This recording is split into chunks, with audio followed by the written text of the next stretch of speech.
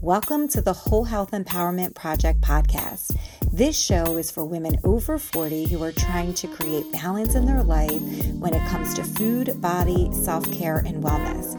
You struggle to put yourself first, to maintain consistency when something isn't perfect, or maybe you feel like you don't have enough time or willpower to achieve the goals you desire.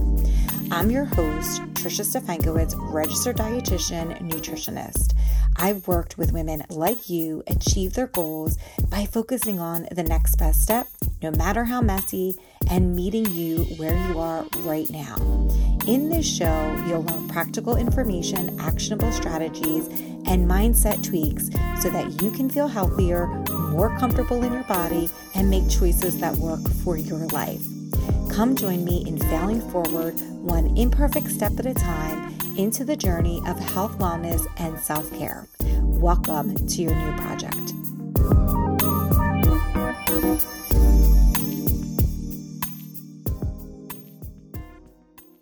Hello, ladies. Welcome back to the show. It's that time of the year where you are going to start seeing weight loss supplements or any of these other supplements that are going to support an improvement in your physical performance or just losing weight or anything like that. You're going to see it everywhere. It's going to be on TV and social media and in all of your feeds and all in the supermarkets and health food stores. Because of that, I wanted to spend some time talking about the dietary supplement industry. And I want you to really understand the vastness and the profitability of the whole diet culture in general. The weight loss and weight management market size was worth around $224 billion US dollars in 2021. It's estimated to hit approximately $405 billion US dollars by 2030. And they expect that the industry is going to keep growing as the global rates of obesity increase. And so because of that, you're going to be seeing all of these products on the market that are going to be promoting all of these things. You're going to see programs and supplements and everything under the sun because of the lucrativeness of the weight loss and health industry. So because of that, I wanted to talk about specifically dietary supplement industry in the States. And I suspect that every country has their own oversight or lack of oversight when it comes to dietary supplements. To understand a little bit about dietary supplements in the US specifically, it's really important to talk about the history of them. So in the late 1980s and early 1990s, Congress was trying to increase the Food and Drug Administration's power for oversight and regulation. As part of that, there was a bill that was proposed that would tighten the labeling of the dietary supplement industry. As a response to that, the manufacturers, distributors, and producers of the dietary supplements and the health food stores that sold these products lobbied to vote against the bill because they didn't want the oversight in their industry. And at that time, the biggest financiers of the lobbyists were Zango, Herbalife, and Nature Plus because they sold dietary supplements. At the time, there was also this understanding, or there was this rhetoric to the public that if there was this oversight, those consumers would not be able to get the dietary supplements that they had been utilizing. And so because of that, there was a Republican and a Democratic senators that introduced a bill that was signed into law in 1994 that essentially gave more freedom to and less oversight of the dietary supplement industry. So what did this consist of? Essentially, dietary supplements no longer required any kind of pre-approval, review, or approval by the FDA before they were put on the market. So contrast to prescription drugs, which did have to have approval by the FDA before they can be sold, dietary supplements were just able to be put on the market, sight unseen. So manufacturers didn't have to, and still don't have to provide any evidence to the FDA that their products are safe or effective before selling any of these products. So essentially anybody can put a supplement on the market. There is no research involved. You can just put it on the market. One of the things that ended up happening, though, is that the responsibility of the safety and truthfulness of the products were basically put on the dietary supplement manufacturer and distributor.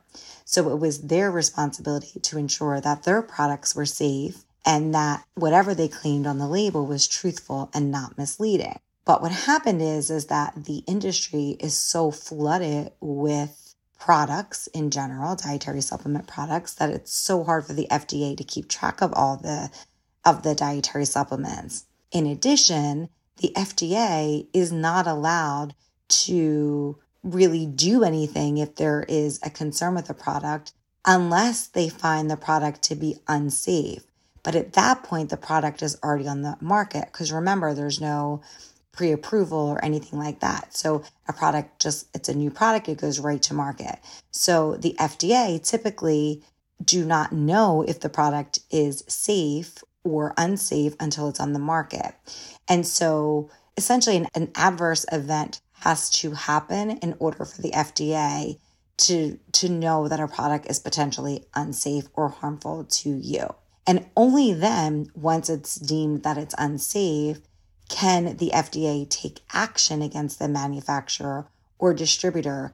But those actions really tend to be warnings, and sometimes they require the product to be removed from the marketplace. So when you hear the wording of dietary supplements, this is what it entails, and this is quoted by the FDA. So a dietary supplement is a product intended for ingestion that, among other requirements, contains a dietary ingredient intended to supplement the diet.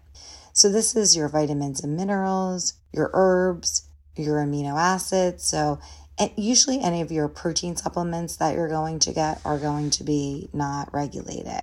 Any other product that has some kind of dietary substance in it. So if you're taking any enzymes, or if you're taking any live microbials such as probiotics, none of those are regulated. They're just free to go on the market. Typically, dietary supplements come in the form of pills and tablets and capsules. They can be powders and liquids and soft gels and gummies. So essentially, any of these products are going to be labeled a dietary supplement. And that's like some examples are if you take an iron supplement, that's a dietary supplement. If you take an herbal supplement, that's a dietary supplement. If you take any vitamins, that's going to be a supplement. So as part of being a dietary supplement, there needs to be a label on the dietary supplement. And that label needs to say that it's a dietary supplement, essentially. So the manufacturer can say that the product addresses a nutrient deficiency, that it helps your health or reduces the risk of developing a health problem, but it has to be true, right? So for instance, folic acid. Folic acid has been shown in research to decrease neural birth defects. And so folic acid is going to probably be a little bit more supported in the claims because there's a lot of research to support it. And even if that claim is true, they still have to put on the product that the statement has not been evaluated by the Food and Drug Administration and that the product is not intended to diagnose, treat, cure, or prevent any disease. And you're always not allowed to say, none of these supplements are allowed to say that they treat or prevent something from happening either, because that's really technically a marketing gimmick. So for instance, during COVID, there was all these supplements that came to market saying that they were going to treat or prevent COVID. And then all of these different letters went out to say, you can't really do that. COVID's a new disease. It's not really studied. How do you know that? And again, it's a dietary supplement. So you're not allowed to write on there that it's curing a disease, essentially. So the conundrum now with having these dietary supplements on the market is that you have a good side to it and a side that it can be really challenging to manage. So the good part of it is that if you as a consumer feel like you need dietary supplements to support your medical condition that you have, then you're able to go to the market freely and buy these supplements. If you have a nutrient deficiency and your body needs different vitamins, minerals, protein, whatever you need, you can get it. You can get it. So even if you're not getting it from your diet, you have access to it so that you can give your body exactly what it needs so that you can maintain optimal health. One of the downsides, however, is that there's just so many things so the first is that the industry is really driven by the supplement companies and not really gives protection to the consumer. So you don't really know what's in the products, and there's not really any studies. There may be some studies, but they're pretty small, and there's hardly any human clinical trials when it comes to your dietary supplements. One of the more challenging things is that some of the supplements will claim that they are natural, in quotes, and so consumers believe that that product is healthier. And the concern is that if then the consumer decides to take the supplement and not the prescribed medication, that the doctor may feel is more effective. Some of the other downsides to it would be that the ingredients are essentially nobody knows what's in them. So the ingredients can contain harmful contaminants that aren't listed on the label. And they can also include products that have already been banned by the FDA. And so there's no real way for you to know what it is in that product. So how they figured out that some of these products were contaminated is that there's these groups. One of them is Consumer Lab. And so essentially what they do is, I think another one is LabDoor. So it's Consumer Labs and LabDoor, and they test the products. And they say okay, this product has nothing of what it said it had in it, and it contains these contaminants. Some of those websites that do those are independent, and you may have to pay. If you were curious about a particular product, you would have to probably pay to figure out what that is. So it's not always an easy way if you're worried about something to be able to find that information. So one of the big things I think is that dietary supplements may increase or decrease the efficacy of the medication that you're taking. And so you have no idea what is going to happen. Some of the supplements with the highest risk of medication interaction that they know of is St. John's wort and golden seal. So if you look on the National Institute of Health website, and there's also an article that I listed in the show notes, there is information about what particular these two things do because there's a lot of interactions with different medications. In the show notes, I provided a lot of resources for you because I ended up going down this rabbit hole. And I feel like I always knew a pretty decent amount about dietary supplements, but heck no, there's so much more to learn. So there's a lot of information in there. But one of the things I just wanted to kind of let you know is that the National Institute of Health does have a fact sheet in there, and they do talk about different supplements and what things they think interact with medications. Again, they don't really know for sure what medications interact with each supplement. So it's just probably the ones that they were able to figure out. Fish oil, vitamin K, and ginkgo have been associated that maybe you don't want to take them, or at the very minimum, you want to discuss that you're taking them if you are somebody who is on warfarin, Coumadin, or any other anticoagulant, or if you're somebody who has a bleeding disorder and you have an increased risk of bleeding, you definitely want to talk to your healthcare provider about that. So one of the things I think you're getting to see when I'm talking about this is that you don't have a lot of protection as a consumer. And as the industry grows and continues to grow, the less protection you are going to have. One of the other things is that these products are assumed that you're taking them when you are relatively healthy. So if you become sick, if you're a kid, if you're pregnant, if you're older, you don't know how these products are going to interact because there's no studies. there could be some ingredients or some of these dietary supplements that you can use short term, but maybe you can't use long term. In those handouts that I just mentioned at the National Institutes of Health, you can go through the different dietary supplements and they'll kind of give you like dosages and length of time that is probably safe to use. So I definitely recommend you check that out.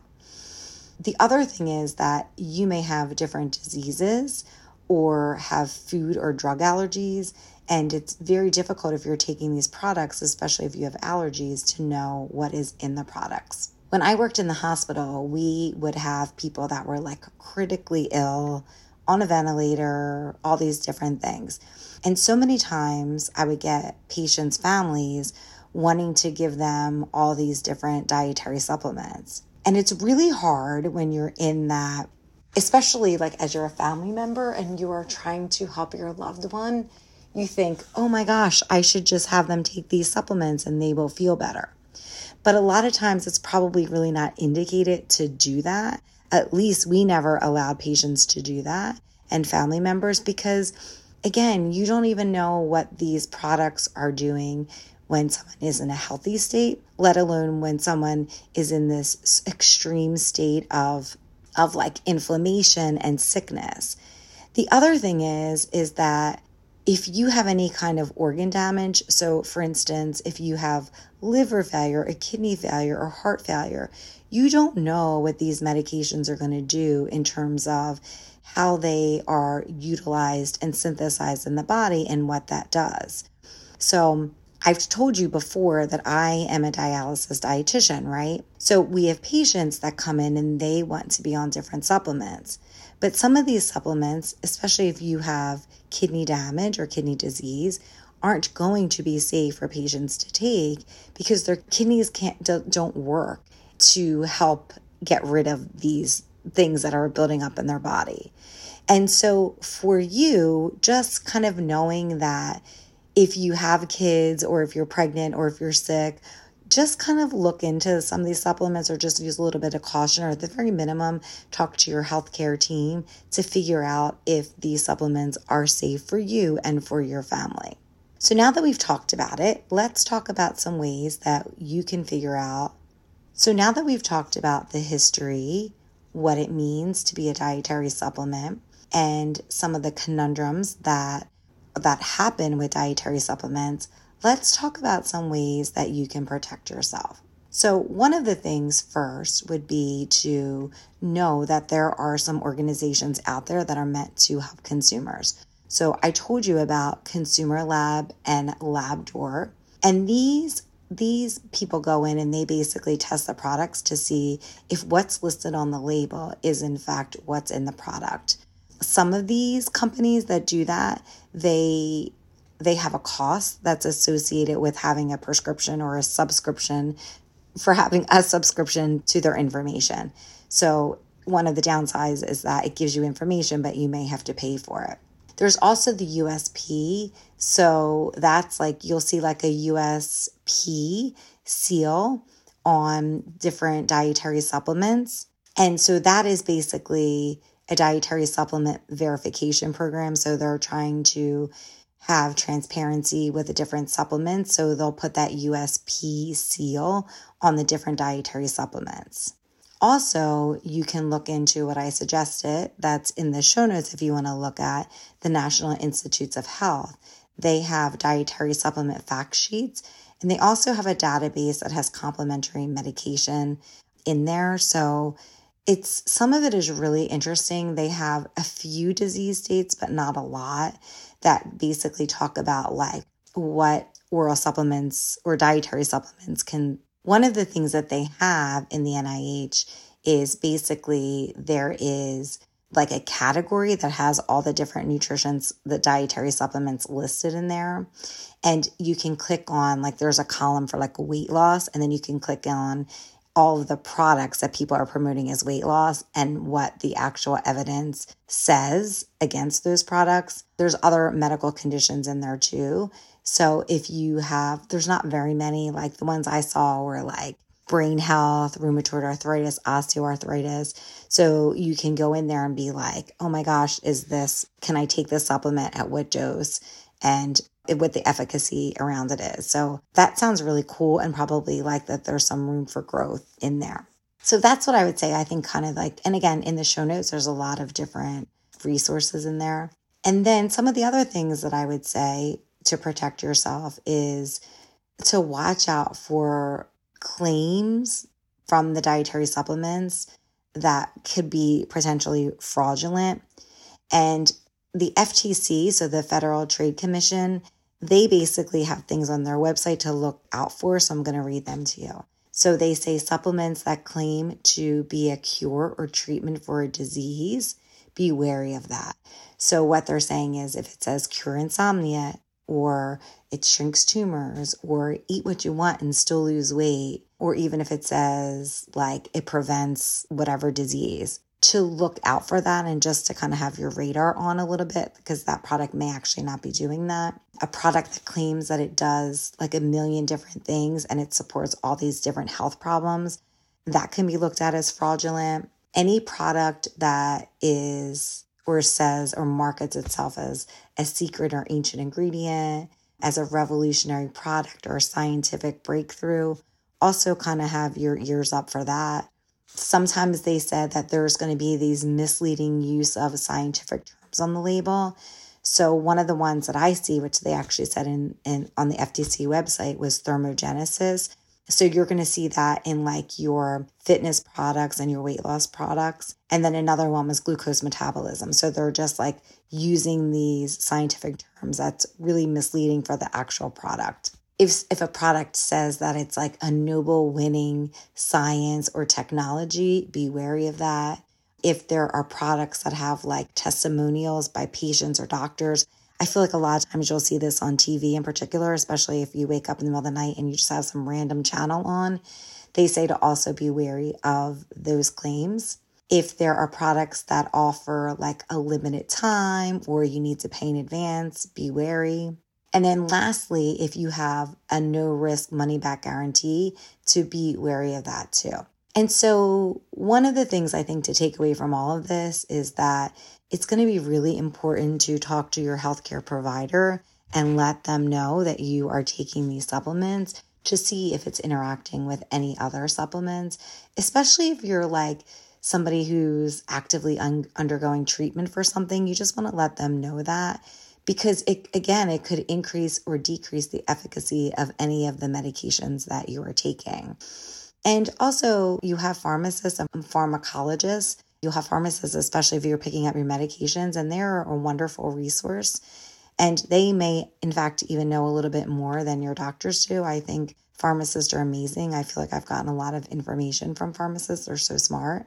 So essentially just make sure you're talking to your healthcare team and just let them know what it is you're taking. And if you go to the pharmacy to pick up a medicine, again, you can ask your pharmacist to help you and assist you if they think anything would interfere with that. So in conclusion, remember that dietary supplements can be really valuable to leading to an overall balanced and healthy lifestyle when you're using it in conjunction with your diet. But it's really important to understand that there are some limitations with dietary supplements, and that really you want to be in a place where you are approaching dietary supplements being well informed, as it's really the responsibility is really on you, because there's really no oversight in the States when it comes to these products, unfortunately. So you as a consumer can harness the potential benefits without compromising your health if you just kind of are able to stay on top of it and know the limitations and the limited safety and effectiveness associated with these dietary supplements. So let me know if you guys have any questions, or if there's any products that you're worried about. You can shoot me a message on Instagram at Whole Health Empower, or just kind of your thoughts about all of this.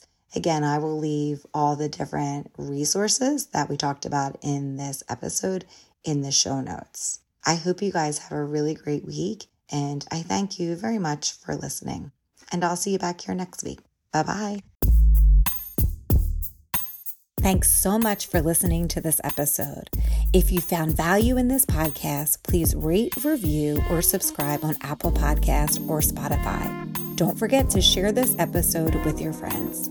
Together, we can take tiny, imperfect steps towards creating the whole health we desire and deserve.